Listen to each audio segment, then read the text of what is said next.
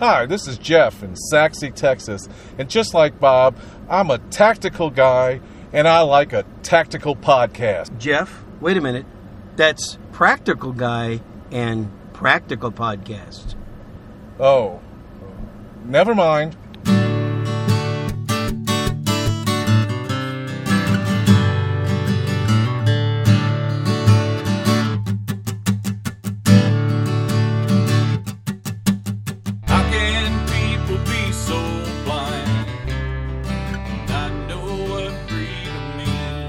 Hi folks, Bob Mayne here with another episode of the Handgun World Podcast, episode 519 to be exact. It's Sunday, August 16th, 2020.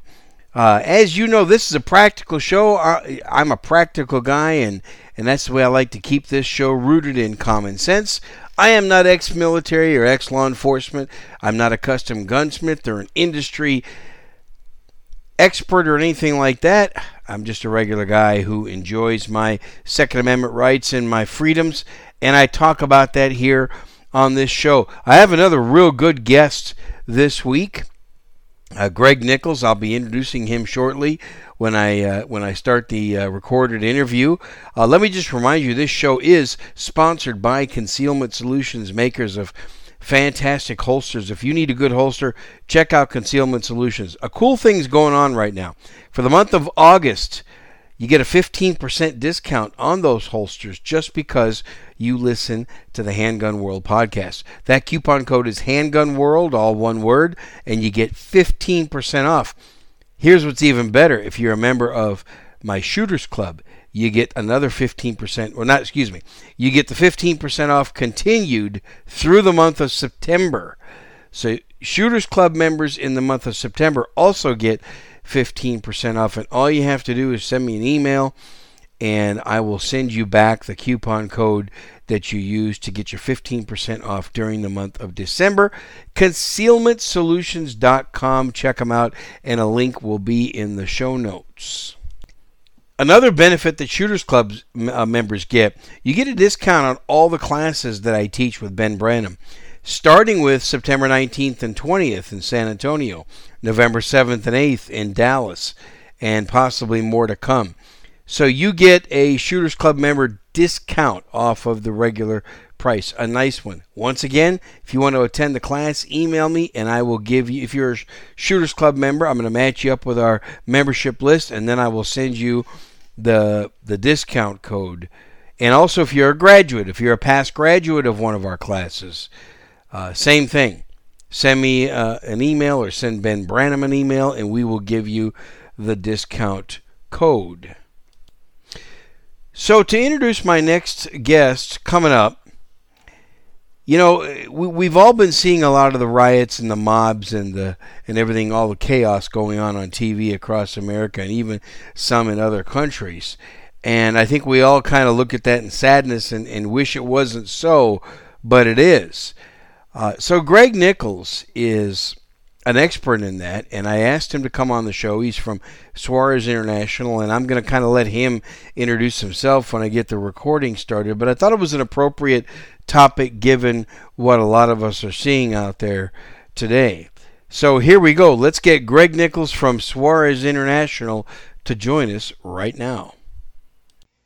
Okay, folks, I got a special guest for this episode, Greg Nichols from Suarez International. Greg, welcome to the show. Thanks, sir. It's good to have you, and thanks in advance for taking your time, because I know time's valuable and we only have so much of it, and so I appreciate you doing this. Well, I'm just glad to be here, Bob. You know, you do a great show, and I'm just tickled to be a guest. So thank you. Wow, I'll try to make it easy on you, okay? Don't make it too easy. No, I won't. Tell people who you are. Yeah, explain to people a little bit about your background, who you are, and as much as you feel comfortable sharing.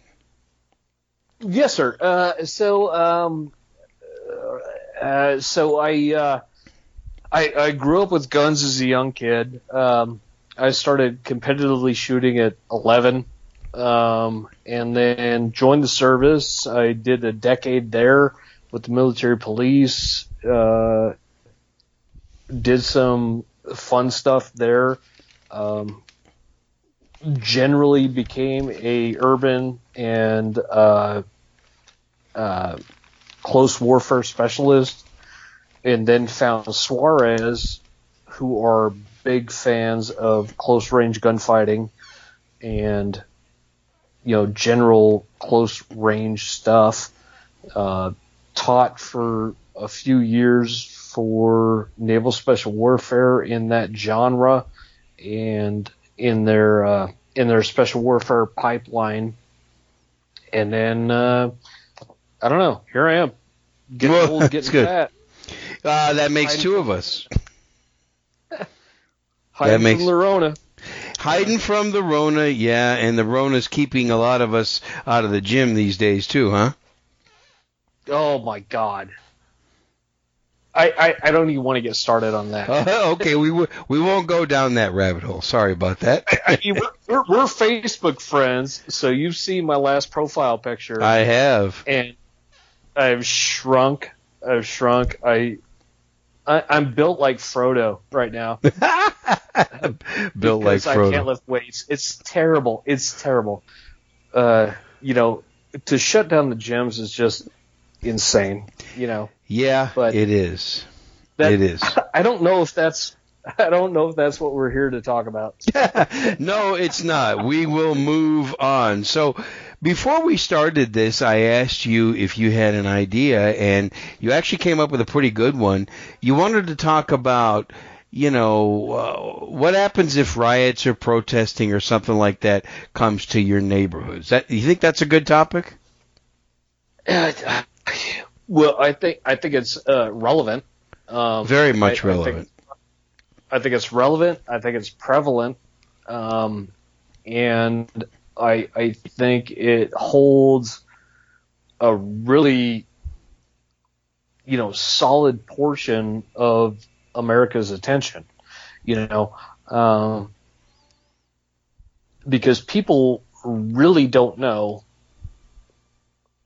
what they can and can't do with their vehicle, what they should and should not do with their vehicle. There's just so many what ifs for the majority of America. I really don't like. It's a subject I want to address. Let's go for it. Does that make sense? Yeah. All right. So, where should we start? Okay, so we got the folks out there that in my opinion, they hate America, they hate freedom, they hate what people stand for, they don't like the whole system, and they're going out into the streets, they're burning crap down, they're blowing stuff up, they're threatening people on their own property and stuff like that. So what can we, private citizens, in your opinion, what can we do, at least within the law, to help mitigate some of that stuff? First, you mentioned a vehicle. Talk about that. Okay, so Democrats. Sorry. Okay. I don't want to get political. Yeah, we try not to get too political. So there's a number of things there. There's a number of issues there because you have to deal, number one, with state rights.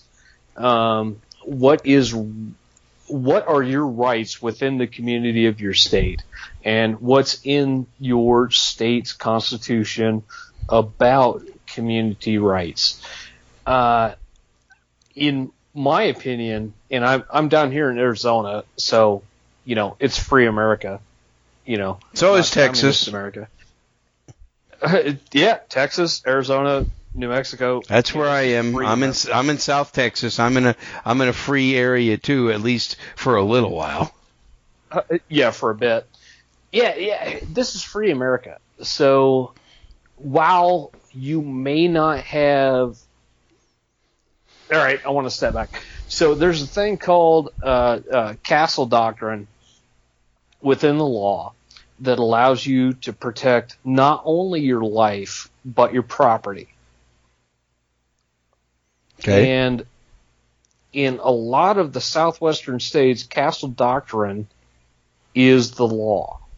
So if you step on my property, well, within reason, if you step on my property with an hostile intent, I can shoot you. Okay. If you step on my property trying to take my personal property, I can also shoot you. But I would say that wouldn't be a good idea, would it? Not a great plan. No. Yeah. No.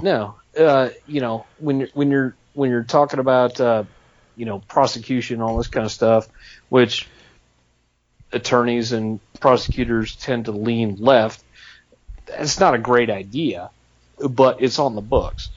I don't think it's a great idea, and I don't necessarily agree with it, because my property is something, I spent time and money earning, but it's not my family. It's not my children. It's not my wife. It's, Right. It's not an irreplaceable item. Absolutely. It's not. Your life or the life of your loved ones, that's not replaceable.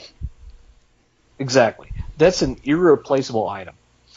And so, come take my TV. I really don't care. I got this sweet couch I just bought. Take it. Whatever. I don't care. It's stuff. But you have the legal opportunity. Oh, I don't know if opportunity is the right word. You have the legal stance to defend those things. And you should defend those things. Okay. Because they're yours. That is time. That is money. That is effort that you expended to earn those things. Right? True. That's true. Right? So you expended your own life to earn those things. You sold your time. You sold your effort. You sold your sweat. You've got sweat equity in those things. Yeah, that's a good way to put it. That's a good way to put it. You sold your time. You sold part of your life to get that property. Exactly. You trade your life for that stuff. Yeah, most of us do. That's correct. Yeah, legitimately, you trade your life for that stuff.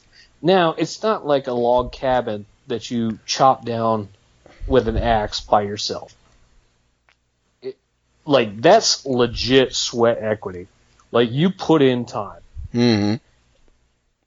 But if you exchange 40 hours a week for some corporation and they paid you a paycheck and you sat there and you stressed about it and you did the work and you accomplished what they wanted you to accomplish, that's still sweat equity. You put in the work. It is, yeah. You're trading service for product. I've done it for 32 years. I don't own my own business. I've traded my hours, my time, and part of my life for a certain amount of money, and then of course I do what I wish with that money. But you're right. I sold off a part of my life for that. Right. Exactly. You're trading your life for a negotiated dollar amount. So it's something that it's something that we have a right to protect. I get that. So let me hit you with a direct question, and it's perfectly acceptable. Whatever your opinion is on this, I'm okay with it. Let's talk about the two lawyers in St. Louis that had several hundred people barge into their private gated community, go in a place, trespass, basically. They were trespassing. They were protesting. What are your thoughts on that? What are your thoughts on that? Love them. I mean, I hate the pink polo and the linen. That was not a good that was not a good outfit for that. It was a new tactical look, huh? That's it's a solid choice. Bull move, cotton. We'll see how it turns out. But you like what they did. I do. I love it. And they should have. I mean, their house was a museum quality. It is. Yeah. Not a recreation. What do I call it? Replication. Museum quality. Well, not even that. It was a rebuild. Oh, okay. What do they do with cars? Restoration. Museum quality. Yeah, museum quality restoration, and it was gorgeous. Now, I'm not a fan of their firearm choice, but I'm 100% a fan of what they did. Well, I'm not a big fan of their firearms choices either, but hey, at least they succeeded in rule number 1. They had guns. Amen. Yeah, amen. Step out. Well, not only that, they were bold enough to do it. Yeah. Like, that's the biggest thing. They were bold enough to do it. And so since our, the crux of our conversation is about riots and mobs, they did the right thing. They stepped outside of their house. They set up a standpoint like, you will not cross this line, type thing, and they held it. Amazing. Yeah, it is amazing. And where they live, if I'm not mistaken, the state of Missouri is relatively gun-friendly, but I think where they actually live, I don't think it was in a really super gun-friendly area either. Well, see, that's kind of a thing, too, because they're in a fully gated community. Mm-hmm. So there is no, what do I want to say? There's no city purview. They pay for the streets. They pay for the sidewalks. They pay for the fences. All of that is theirs. It's private property. All of that is their easement. If you're familiar with property, all of that is their easement. That's theirs all the way up to the curb on the street. So they were 100% right. That is their property. It is their property, and so I want to throw a second question at you. Neither one of them pressed the trigger. However, it looked to me, by watching the video, they were ready to press the trigger if they had to. Greg, would you say in that situation that it's very likely that not only their property but their lives could have been threatened or in danger? I would say they were threatened. Yes. Yeah. Absolutely. 100%. No question. That the wife was holding a disabled handgun as a threat is bad.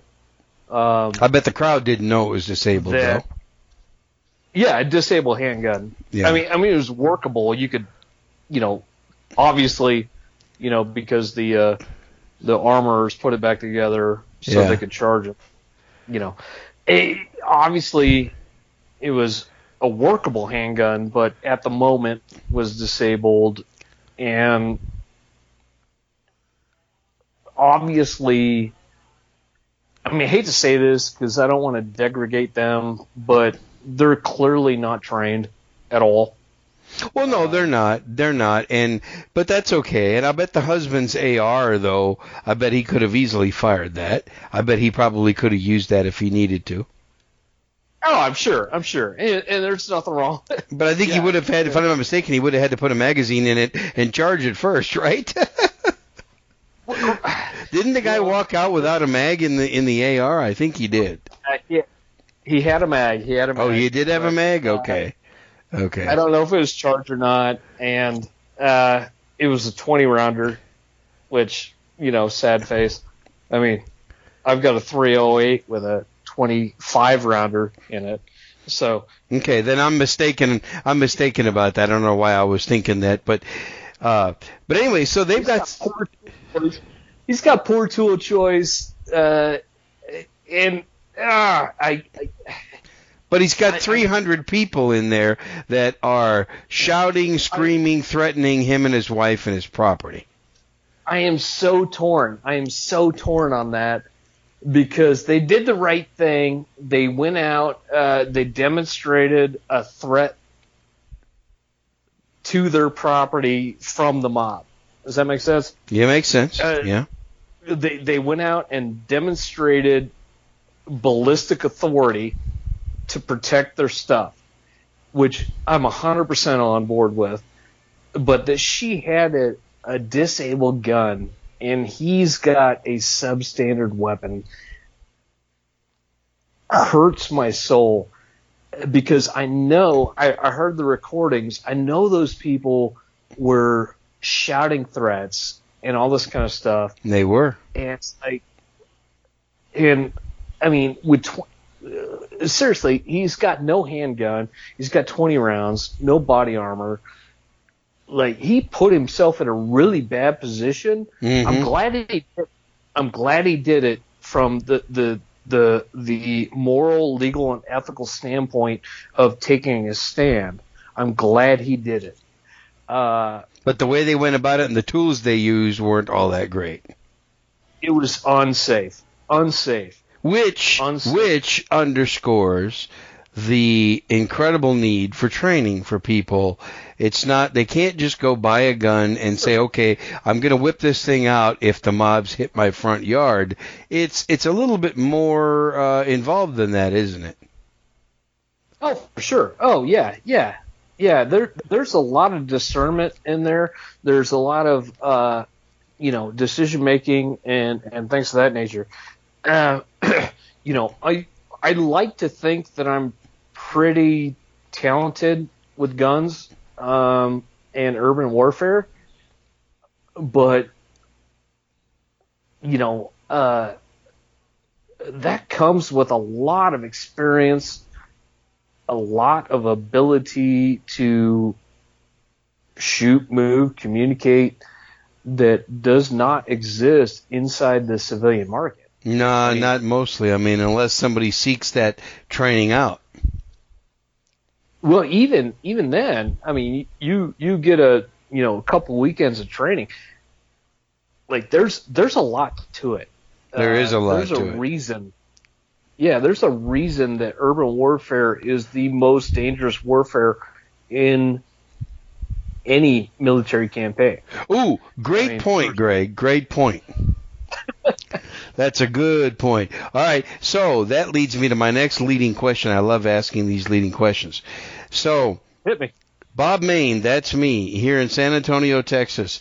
I go cruising downtown San Antonio in my Toyota 4Runner, and I got my Glock 19 Gen 5 on me and a spare magazine, like I 95% of the time do, and all of a sudden, for some reason, 50 people converge on my vehicle because they're in protest of something, and they're not trying to come at me, but I happen to get caught up in the middle of that thing, and they got bats and they're smashing in my windshield and they're taking out my headlights and all that. What should I do?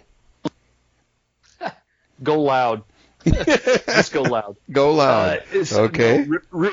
Realistically, all right, so when you're caught up in some sort of riot, well, I don't want to say riots, because that's not politically correct. Let's call it a air quote mass demonstration. But it's not peaceful though.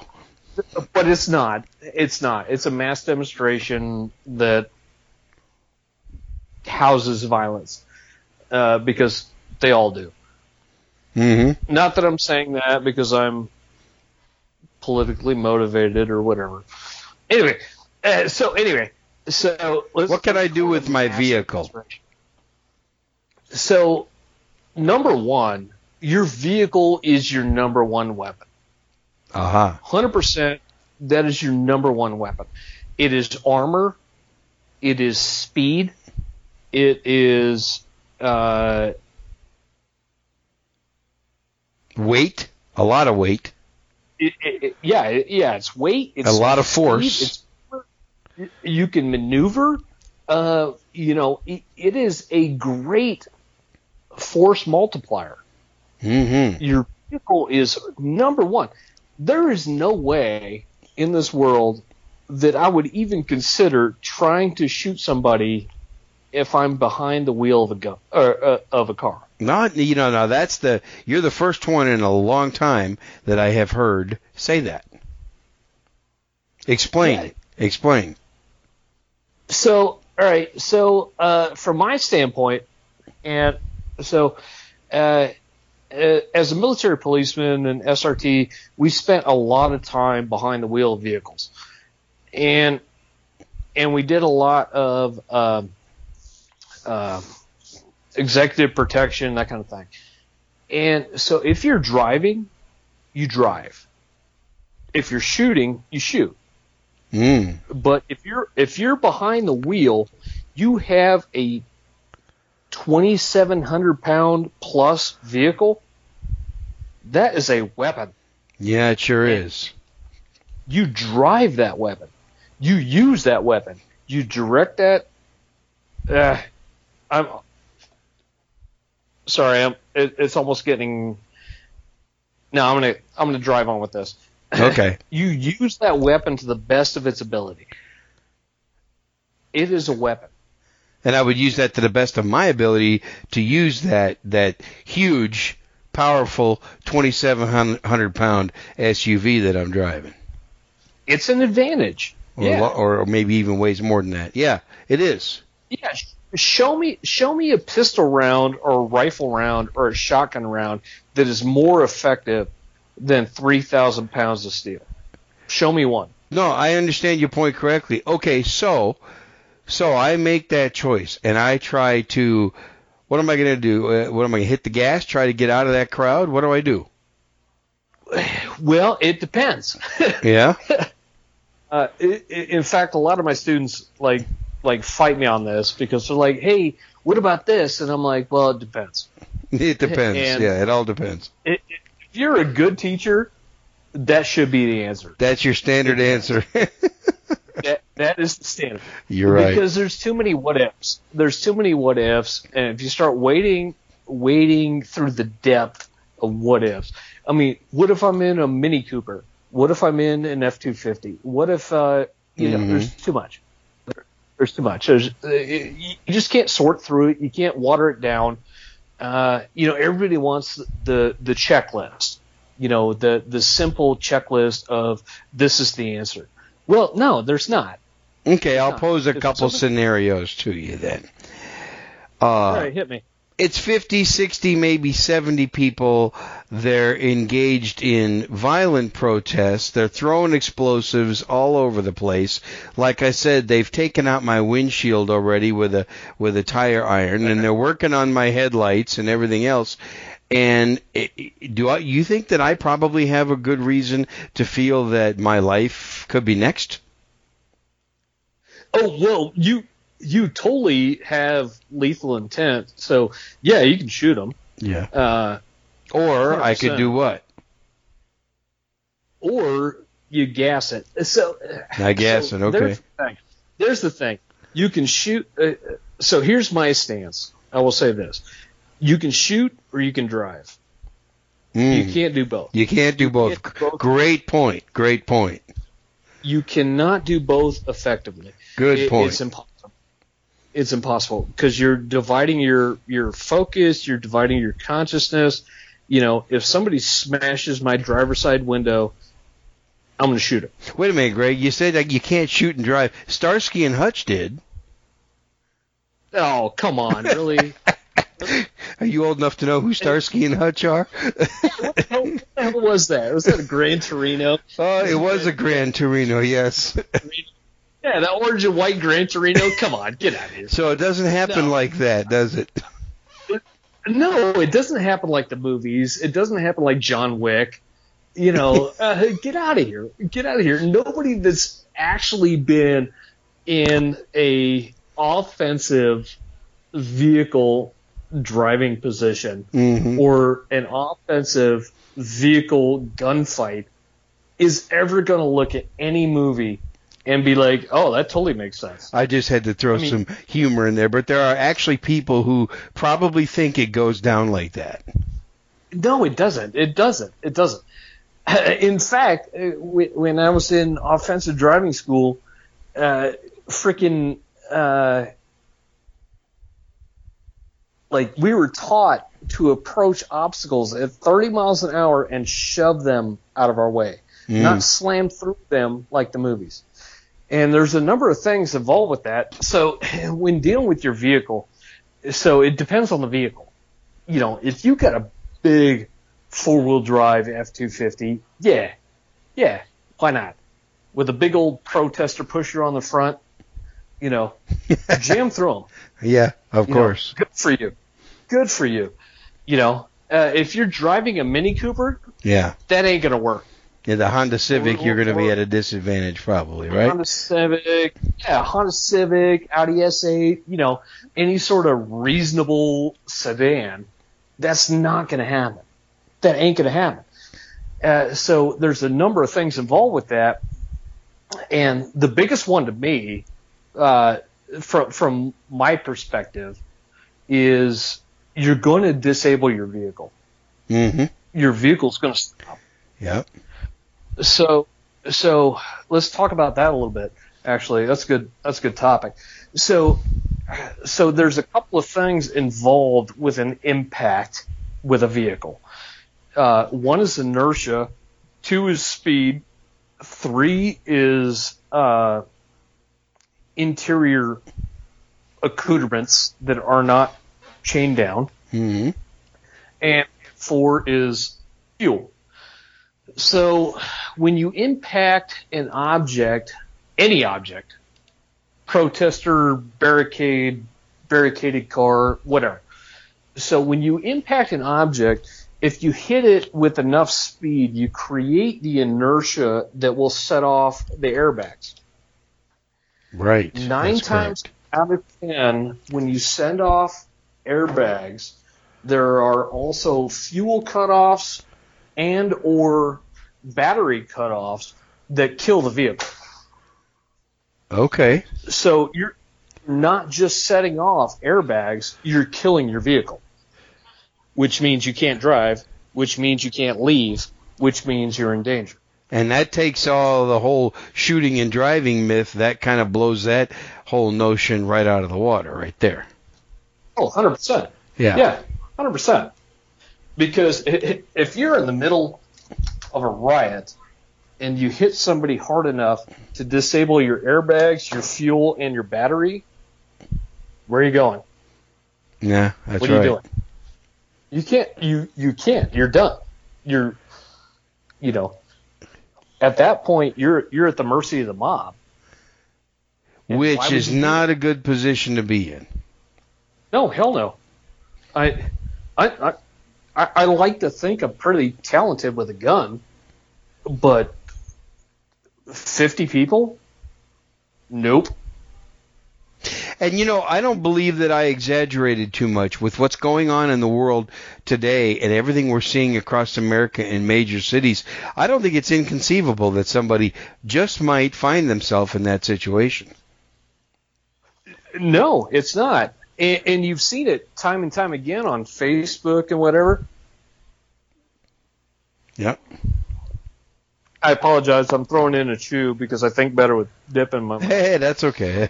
I like it. Think better with dip in your mouth. There we go. That's good. I do. It's a thing.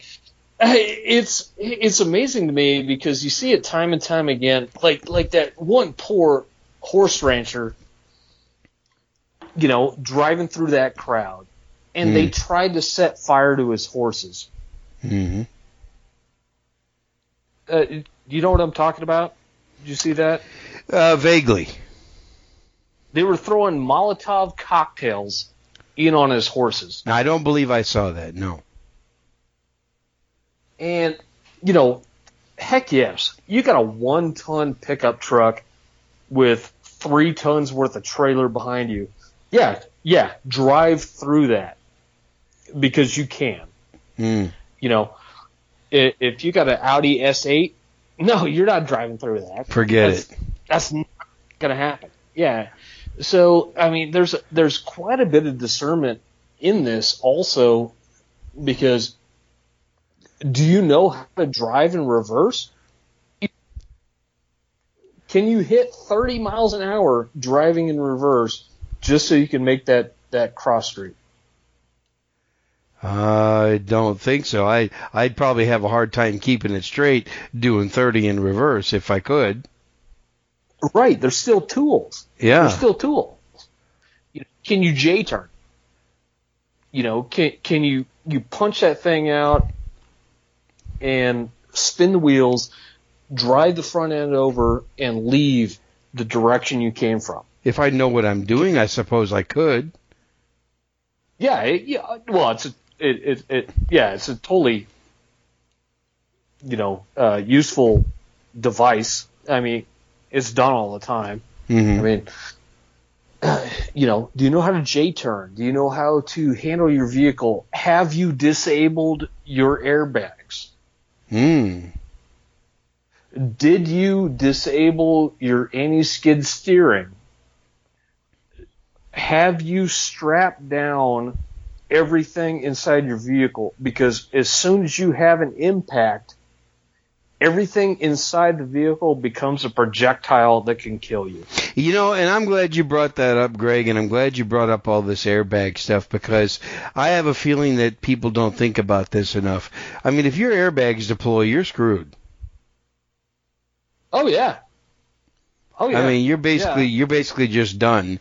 And when I say that, I mean using. Wouldn't you say if your airbags deployed, you're done using your vehicle as a fighting weapon? Mostly, yeah. Yeah, mostly, yeah. That's what I meant to say by that. Well, and it's going to disorient you. Mm-hmm. And if you've hit with enough force to deploy the airbags, mm-hmm. you've also hit with enough force to throw anything inside the vehicle like a projectile. Yeah, and things do become projectiles. Yes. Yeah, you wrench set. You got a what do you call it? A lug wrench that's not secured. All that becomes airborne, and if it becomes airborne, that means it can impact the back of your skull. Oh yeah, that's right. Which takes you out of the fight. Definitely. That stuff has to be secure. Yeah, that stuff has to be secure. So it's not just about the car; it's about the setup of the vehicle. So, like, I was just writing something the other day on, somebody was asking a question about, like a vehicle carbine and how they should set it up throughout their vehicle. Mm-hmm.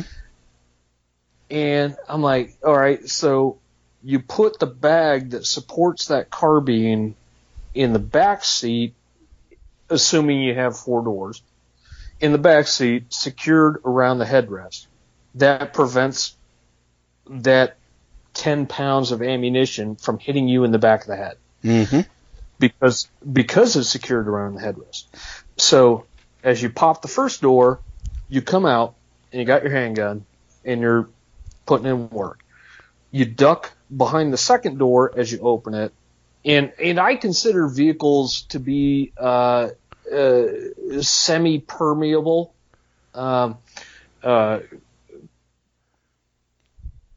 because given the right circumstances, ammunition is going to drive all the way through that thing.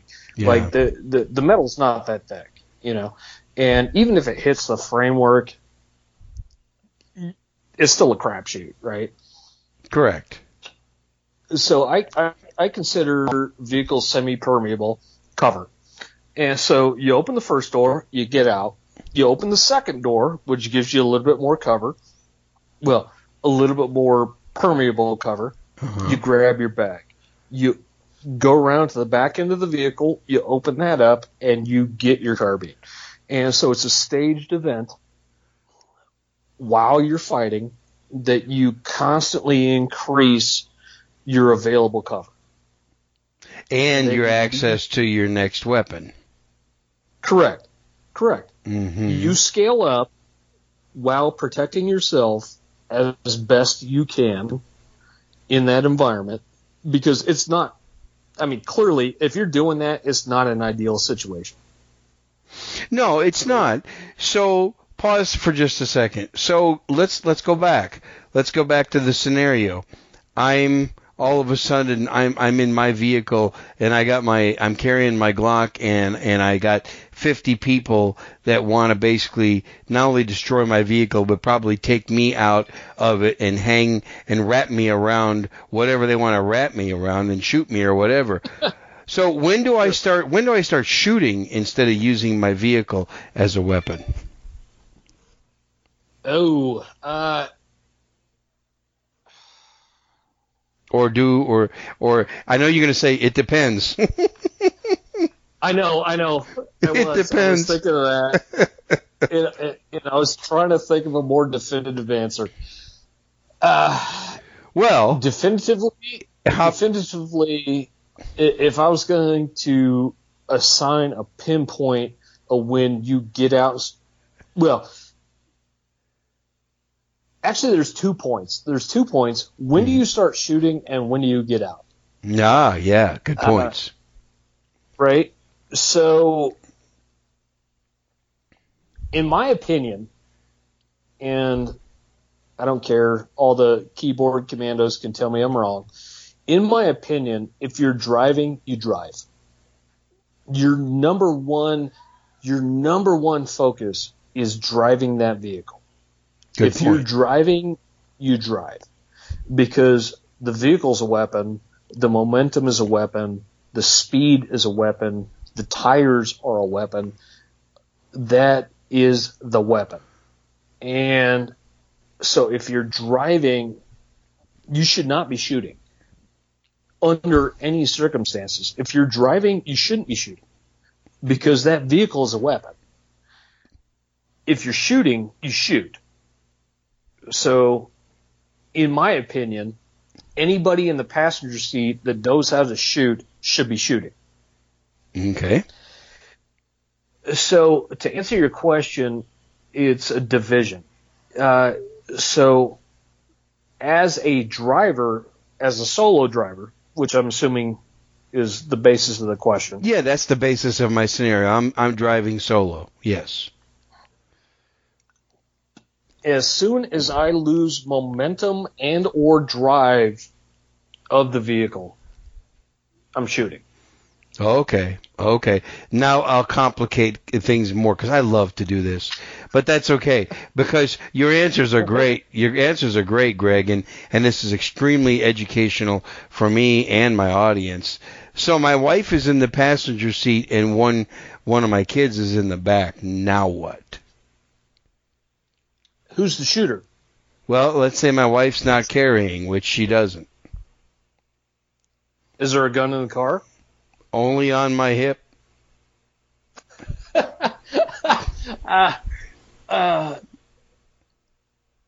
right, that's a little dodgy. All right, so if you're going to exit the vehicle, you have to position the vehicle in such a way that it's between you and the assault. Ah, good. Okay. All right, and then you exit on the side away from the assault. In general, like I was talking about, like having your bag staged in the back seat behind the, with the headrest, and then your long gun behind that. That's in anticipation that you're receiving frontal assault. Mm-hmm. Does that make sense? Yes. Right? So if you're receiving assault, I know it's very counterintuitive. It is very counterintuitive. In fact, it's accident statistics that single people by themselves will swerve the passenger side of the car into an accident, whereas married folks will swing the driver's side of the car into the accident. Good point. That's great. It's statistical. That's great. It is 100% statistical because they're looking to protect what matters most to them. Does that make sense? It makes perfect sense. Yes. And so they maneuver the vehicle in an accident so that the driver, the decision maker, is getting injured versus the occupants. And so it's counterintuitive to do that, to maneuver the vehicle in such a way that in your lizard brain, your occupants are more exposed. Does that make sense? Yeah, it definitely does. No, I understand you completely, and I think people listening, and that's something, I didn't know, that the difference between single people and married people and how they're going to position that car. Yes, because that's natural. Your lizard brain is going to say, protect what means the most to me. And yep, if you just do it. If you're riding solo, you're going to protect yourself. Yeah, and you just do it. But from like a executive protection standpoint, you always roll the car or the vehicle, whatever, the Tahoe, the limo, whatever. You always roll that to the portion of the most threat. Mm-hmm. And when you're a civilian taking care of your family, you should do the same thing, which is not common. It's not common. In fact, you have to think about it. Mm-hmm. You actually have to spend some mental energy on thinking about that, because you don't. Because you always roll the passenger side, like from a civilian, or not civilian, from a, I hate to say, I hate civilian and military law enforcement, blah, blah, blah, because just from a domestic standpoint, you're going to take care of those that you care about. Yeah, that's and right. You're automatically going to react that way. But you can't. Yeah, you can't. you can't in that kind of situation. You can't in that event, because the game has changed. The rules have changed. The threat level has changed. You can't do it. It just doesn't work. And then you have to. And then here's the one that really throws people: is you have to leave the vehicle on the opposite side. And Gabe and I, for those that don't know, I'm a Suarez International instructor for Gabe Suarez. When Gabe and I demoed this at a class, we did an ultimate rifle class. I don't know if you've seen the video, but No. It took me like 10 minutes to get out of the vehicle, because it was my Hummer with 35-inch mud tires on it, big old monster. But it took me like forever to get out of the vehicle, because I had to crawl over the center console, over the driver's seat, and out the door. You leave from the point of the vehicle that is getting the least amount of aggression. Now, I would have a little bit easier time because I don't have a Hummer with 35-inch wheels. I have a 4Runner with 17-inch wheels, and it's easier to get out of that thing. Well, I'll take a 4Runner, but Jesus, I'm not a big man. I'm not a big man. No. I'm a little guy. Yeah. I know you've seen my Facebook picture, but yeah. So getting out of that Hummer was tough, huh? Oh yeah. You got to go, and thank God I didn't break anything on me or the vehicle.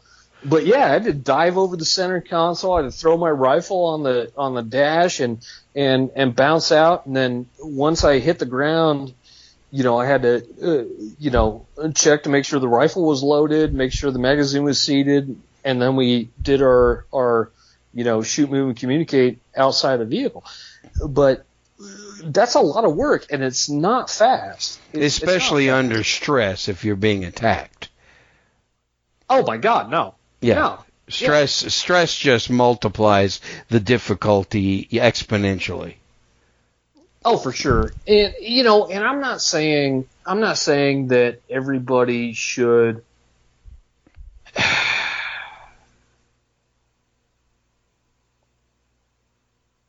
I'm sorry. I'm trying to make this It's okay. digestible, I guess. I'm not saying everybody needs to have a charged, fully loaded shotgun in their center console. I'm not saying that, when you drive through a large, air quote, democratic city, You're funny. because that's where it happens. Mostly, yeah. Mostly, yeah. I'm not saying you got to have a rifle barrel down between your feet and be prepared to shoot through the windshield. That's another thing, actually. That's actually another thing on vehicle combatives that is huge. Is everybody on TV shoots out the window? Yeah. No. Shoot through it. Yeah. Right through it. And the one thing that have you seen Sicario? No. You seen that? No. What? No. I'll plead ignorance. Oh my God! So anyway, they're crossing the Mexican-American border, and the folks inside the vehicle feel a gunfight. And if you've ever been in a gunfight, you know what that feels like. Mm-hmm. And they're all like, one of them starts to crack the window, and they're like, roll your window down. And so they're rolling windows down, and that's about overpressure. Because if you've ever had a gunfight from a vehicle, it's terrible. It's a knife fight in a phone booth. It's terrible. It's loud. The overpressure is insane if you don't roll down the windows.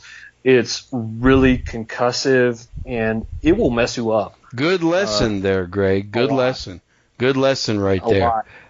So if you're going to shoot from inside your car, roll the window down. Because it's loud, it's concussive, it'll mess your hearing up. It will mess up your equilibrium, actually.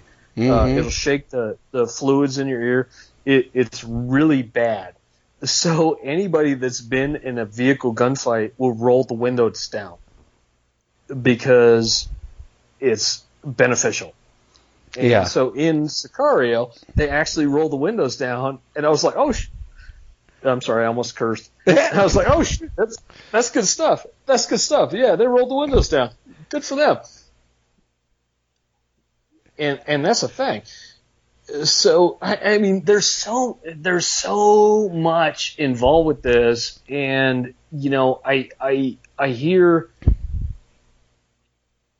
other instructors trying to teach on it, and it's like, yep, he's never been in a gun battle in a car.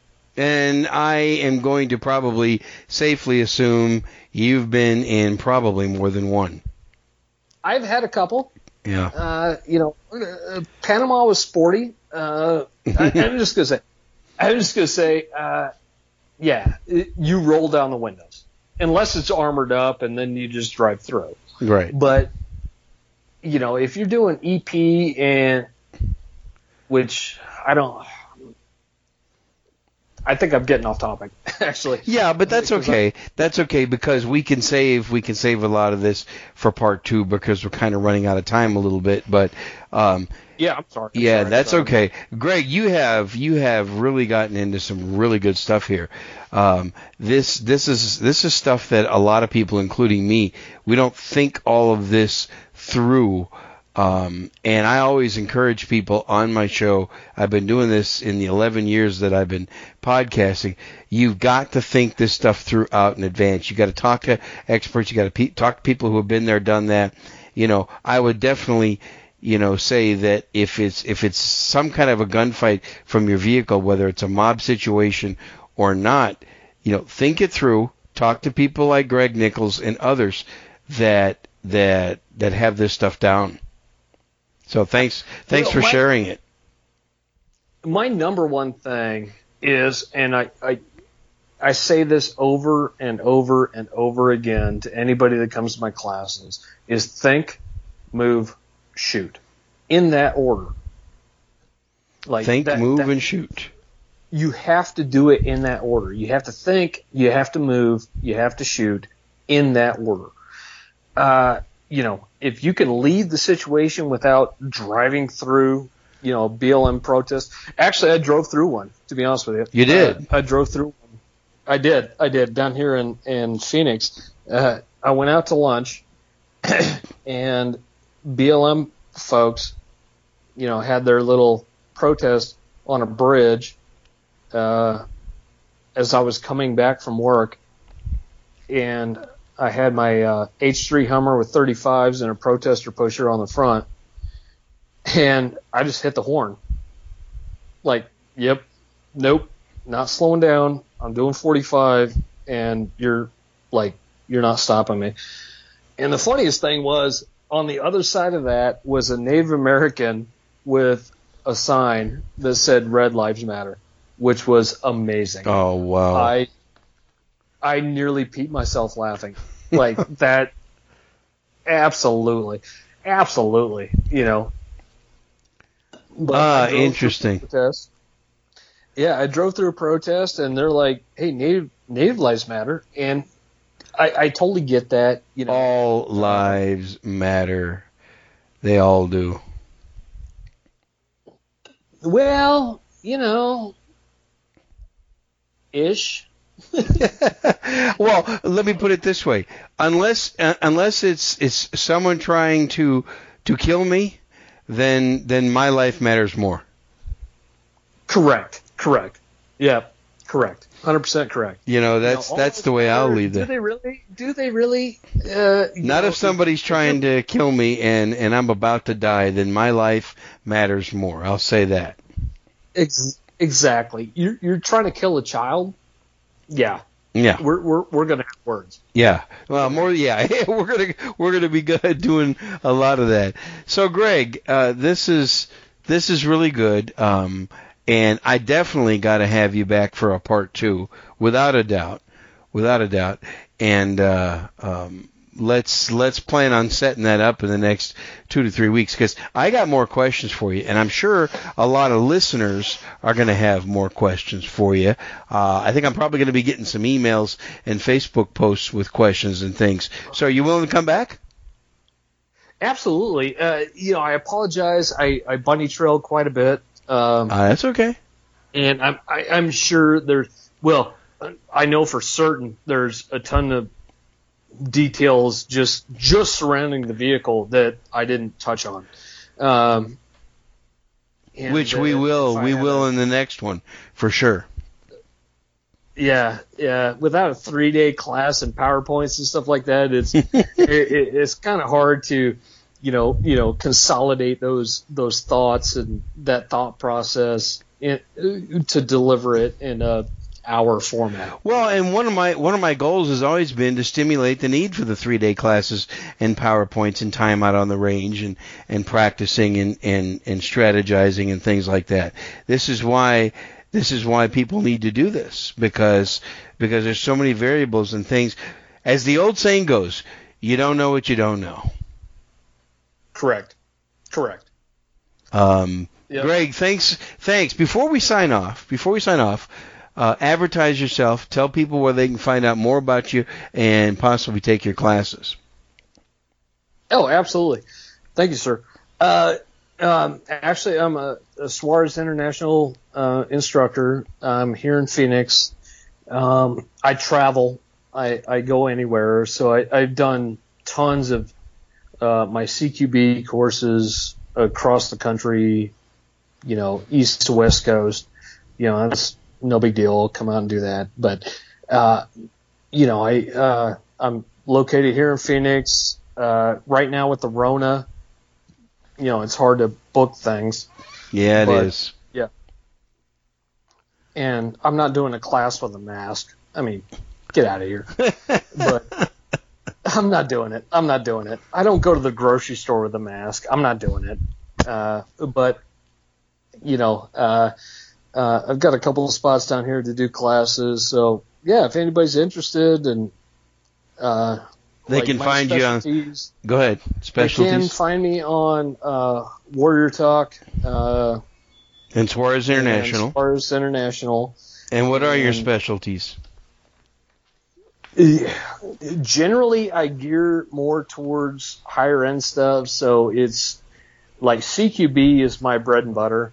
Like anything urban warfare and close quarters combat is my bread and butter. But I do a lot of the counterinsurgency classes. I do a lot of the counterterrorism classes and a lot of the more high-end stuff. So, which means I don't teach a lot, but, for those that want it, come get it. Just hit me up and I will fly anywhere and teach anyone. So, that's awesome. That's awesome. Thank you. Just keep people safe. Greg Nichols, thanks for coming on, folks. Thanks for listening and taking this time to listen. I tell you what, I've been writing some notes while you've been talking, and I got some questions already lined up for part 2. So let's do this again soon. Well, hit me up, man. I will. Yeah, whenever. I will. Thanks, Greg. Thank you very much. Appreciate you, Bob. You got it.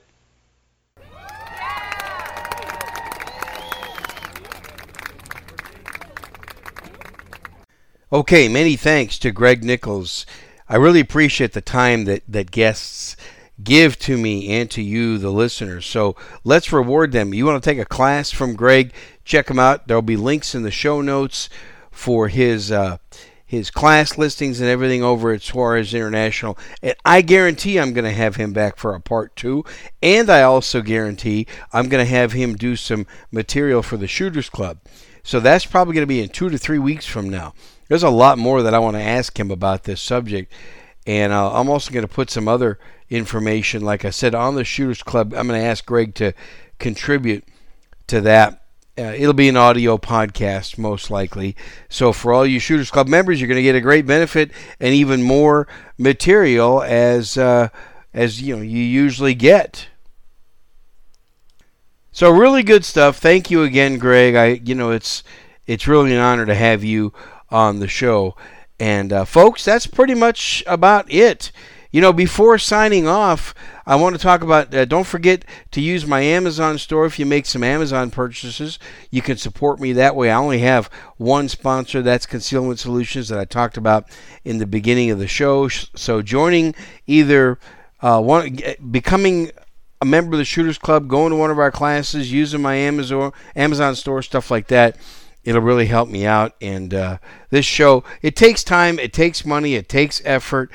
It takes a while to get guests on the show and do the interviews and all that work and everything to bring the content to you. And I hope that you'll learn something from it. And I can't forget mentioning the voicemail 210-646-1727. If you got a question for Greg or for me or for anybody else, 210-646-1727. Call it in. It'll record you. I'll put you up on the show, and we'll talk about it. That's it, folks. Thanks for listening. Remember, evil does not exist in the holster. It exists in the hearts of men and women. So shoot straight, shoot safe, read your Bible every day, and I'll talk to you next week.